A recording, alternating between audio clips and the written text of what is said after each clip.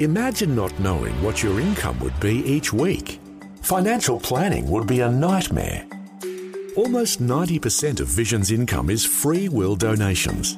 When supporters commit to monthly giving, it provides greater certainty when budgeting for regular expenses and weighing up new opportunities that arise. Knowing we can rely on regular gifts each month takes some of the guesswork out of operating a faith ministry. Monthly givers who share our mission are called Visionary Extra Mile Partners. And right now, you're invited to join this growing group of faithful supporters. The amount of your tax-deductible monthly gift is completely up to you. What is most important is knowing that you are standing with us to reach Australia for the gospel. Click the banner at vision.org.au or in the Vision app to find out more about becoming a Visionary Extra Mile partner. It only takes a few minutes, but will have an eternal impact. Vision. Life, culture, and current events from a biblical perspective. 2020 on Vision. As you will be aware, state election capturing the imagination of people all over the nation is the one that's coming up in WA on the 13th of March. It's being billed as a likely landslide victory to the McGowan Labor government. The opposition leader, Zac Kirkup, has been criticised widely because he's essentially conceded the election. So, what do Christians think about the West Australian state election? In WA, there is an active Christian party. They're called Australian Christians. Marika Groenewald is the WA State Director for Australian Christians and is a candidate for the upper house seat of East Metro. Marika, welcome along to 2020. Oh, always amazing being with you, Neil. Thank you so much for having me. Marika, just getting so close to the election now. It's coming up on the 13th of March. There's been early voting already in place. How do you see early voting happening in WA? Is that an advantage or is that a disadvantage? Oh, look, it's been an interesting one because we've got, as you mentioned, 3 weeks of early voting over here, and the whole idea is to try and, move populations around because of COVID. But of course, in WA, it's just a totally different ballgame over here. There aren't community transmissions. There's nothing to worry about. And so, the fact that we have this 3 weeks of trying to get volunteers on early voting stations is quite tricky. We often don't have the manpower that some of these other parties have. There's often 4 or 5 people per booth. So it's definitely made it trickier this time around. I mean, super convenient for people, of course, but I think even a week before voting will give people ample time to vote. But 3 weeks to me is a bit crazy, to be honest. We'll get into some issues in just a moment, but for those who are not very familiar with Australian Christians, you've got something like 30 candidates standing for lower house seats and you've got 12 candidates for the upper house seats. You must be feeling pretty good about the number of candidates you're fielding this time round. Yeah, look, and we try every election to give people the choice. We really want to make sure that there is in the upper and lower house the opportunity for Christians to vote according to their non-negotiables first. And that's the plan, by fielding candidates across the board, we can actually do that and sort of strengthen the Christian voice in those electorates. So we had a few more last time around, but I think this time, just finding people has been a bit trickier, but still very grateful that we've got some incredible people out and about over 40 candidates out there, just talking about the goodness of God and why we think about policy in a different way, which is so important. Well, let's talk about why anyone would exercise their preferential voting and put a number 1 in an Australian Christians box this time around. Let's talk about the leaders for a moment. You've got Mark McGowan, who is a highly popular Labor leader. What's your biggest concern about Mark McGowan continuing on in his leadership as Premier of WA right now? Well, look, a lot of people have said, of course, Labor's social policy is quite alarming, to say the least. And I mean, we've seen what's happening in Victoria with some of the gender conversion therapy legislation. But, of course, Mark McGowan is on record here of, voting completely against Christian issues. He was in favour of supporting same-sex marriage. He was very instrumental in WA in making sure people voted in favour of euthanasia. A lot of their members didn't even get a conscience vote on the issue. And, of course, he also was part of legalising abortion back in 98. So, even though a lot of people think, McGowan has kept this state safe, when you look at social policy and actually as Christians what we should be looking for in a leader, a lot of those things don't marry up when it comes to Labor, unfortunately. So on the social agenda, let's call it for what it is, WA Labor has anti-Christian social policies. We may come back to some of those, but let me ask you about Zac Kirkup. He's the leader of the Liberal Party in WA. What are your thoughts about him? Look, for me, I personally think if you're heading into an election, you need a strong leader at the helm, and you actually need people who are going to be willing to see the race through to the end. So for us, it's been so disappointing to see, and even for his team, that, 2 weeks before voting day, he's sort of conceding the election. And I just thought, how disappointing. You're heading into battle. You're heading into an election war, in a sense, and for someone to kind of have that real lax attitude about it is incredibly disappointing. So strong leadership is what people respond to. I think even for our supporters, we've had a lot of people say that's why they're quite keen to join AC, because there's a good base there and a good leadership and people supporting one another. But I think giving up before your race ends, very disappointing.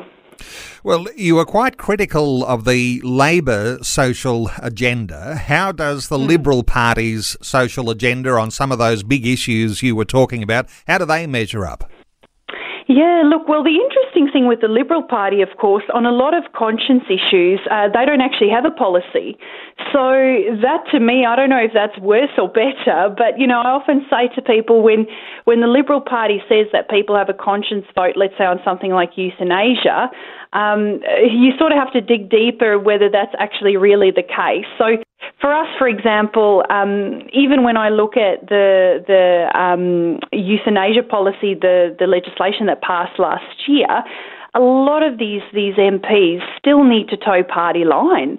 So whilst they don't have any position on a lot of the issues we are very passionate about, like life and family and freedom, when you go through Liberal policy, they simply don't even have positions on half of these things that are important to us. So how do we expect these Liberal parliamentarians to make good decisions when the party doesn't even have a position on it?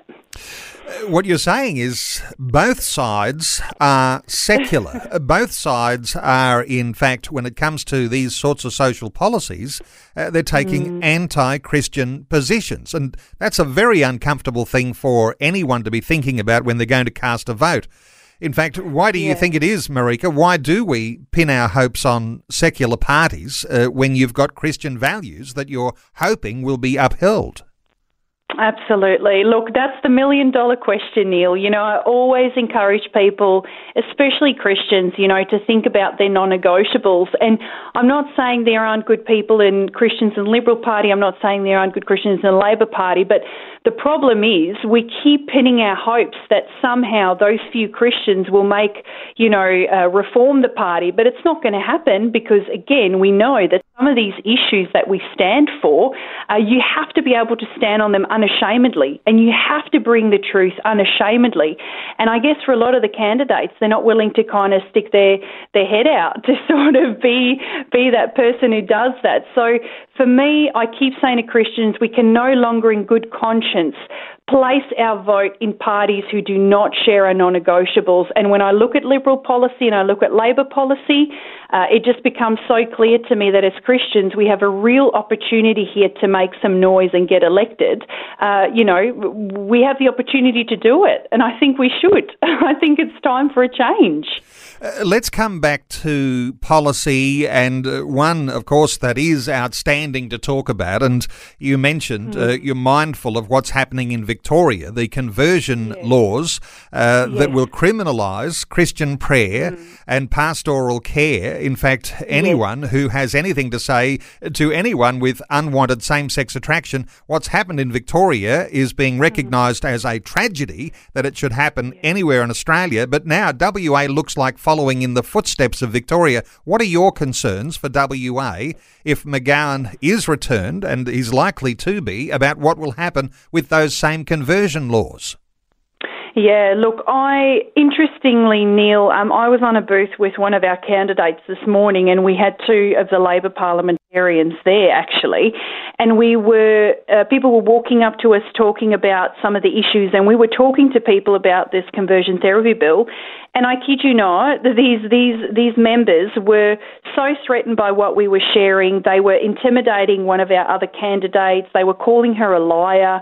And this is the flavour. This is what we're seeing. The more we're bringing the truth into the conversation, the more people are arcing up about it. And, of course, now with Labor, it's no longer an issue of saying this is pie in the sky stuff. When we're showing people this is actually what's been passed and introduced by a Labor government, yes, it's in Victoria, but, social policy we pray it doesn't, but does tend to make its way into the other states, especially if there's going to be a huge Labor victory in the upper and lower house. So I say to people, please, it's not just a matter of us standing on the policy issues, but, it's a spiritual battle too, and us standing for truth and bringing light into the conversation. We have to do that.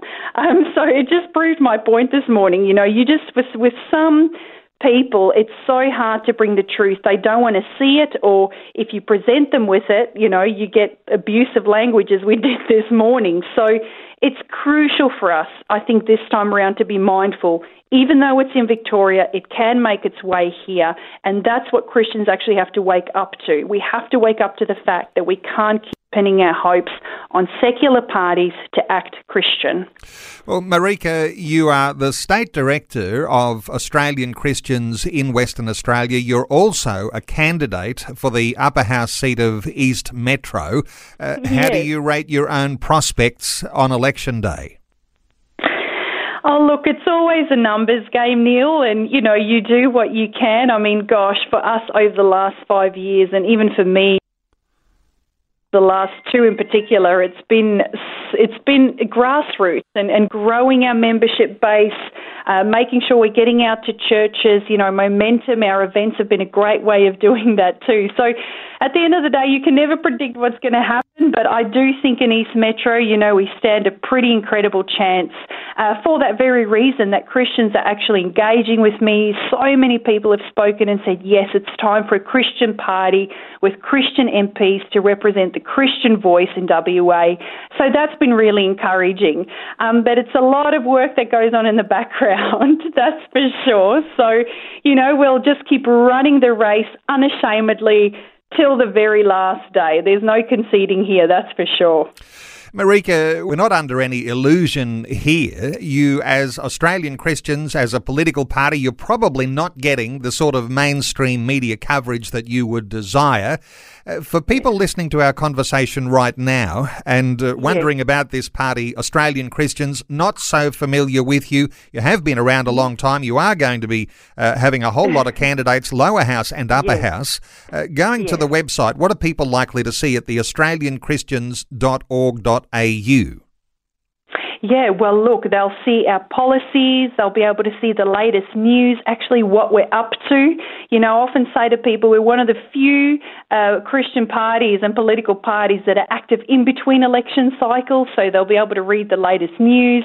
Our how to vote guides are on there, so if people want to know how we've preferenced and our process regarding that. They can have a look at our website and also our candidates. So if you want to know a little bit about the face behind the name, then people are more than able to actually access that on our website as well. So there's so much info, opportunity to get involved with us, opportunity to view some of our how to vote resources. We've got a really great video that explains the voting system at the moment. So that's been a really good tool that people have been sharing amongst each other as well.